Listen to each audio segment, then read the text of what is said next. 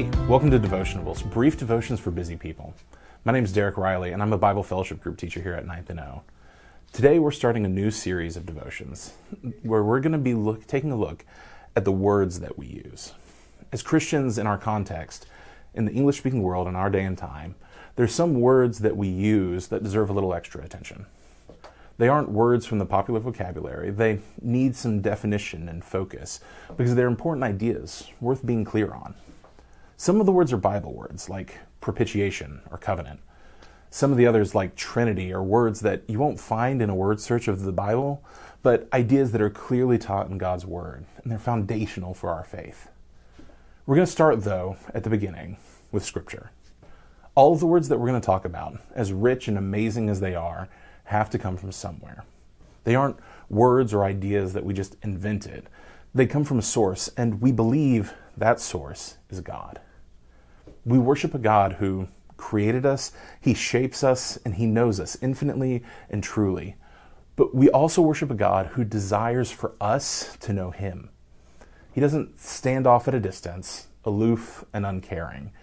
He draws near to us so that we can draw near to Him.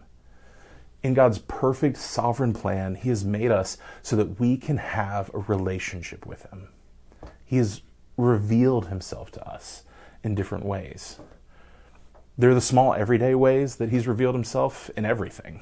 All of creation, our own intelligence, our creativity, the beauty of the world around us, and the way that it runs. They all point us to God and reveal something about who He is, His glory, His invisible attributes, His divine nature. But God didn't stop at generally showing us Himself in the abstract. He gave us the Scriptures. He gave us the Old and New Testaments, 66 books in our English Bibles that reveal who He is in specific terms, in clear ways. And He doesn't just reveal to us who He is, but what He has done and what He wants for us. God Himself, through the Holy Spirit, has inspired every one of these words. They are breathed out by God, and they're useful for our lives.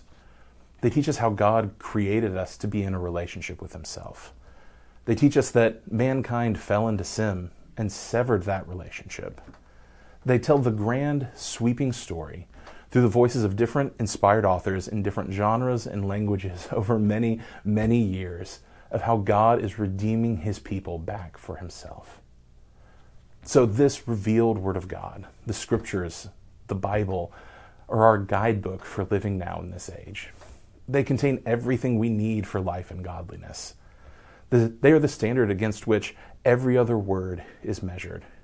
It is not ruled by any other standard or rule. It's the sure foundation and guide for everything that we believe. It is true. It is trustworthy.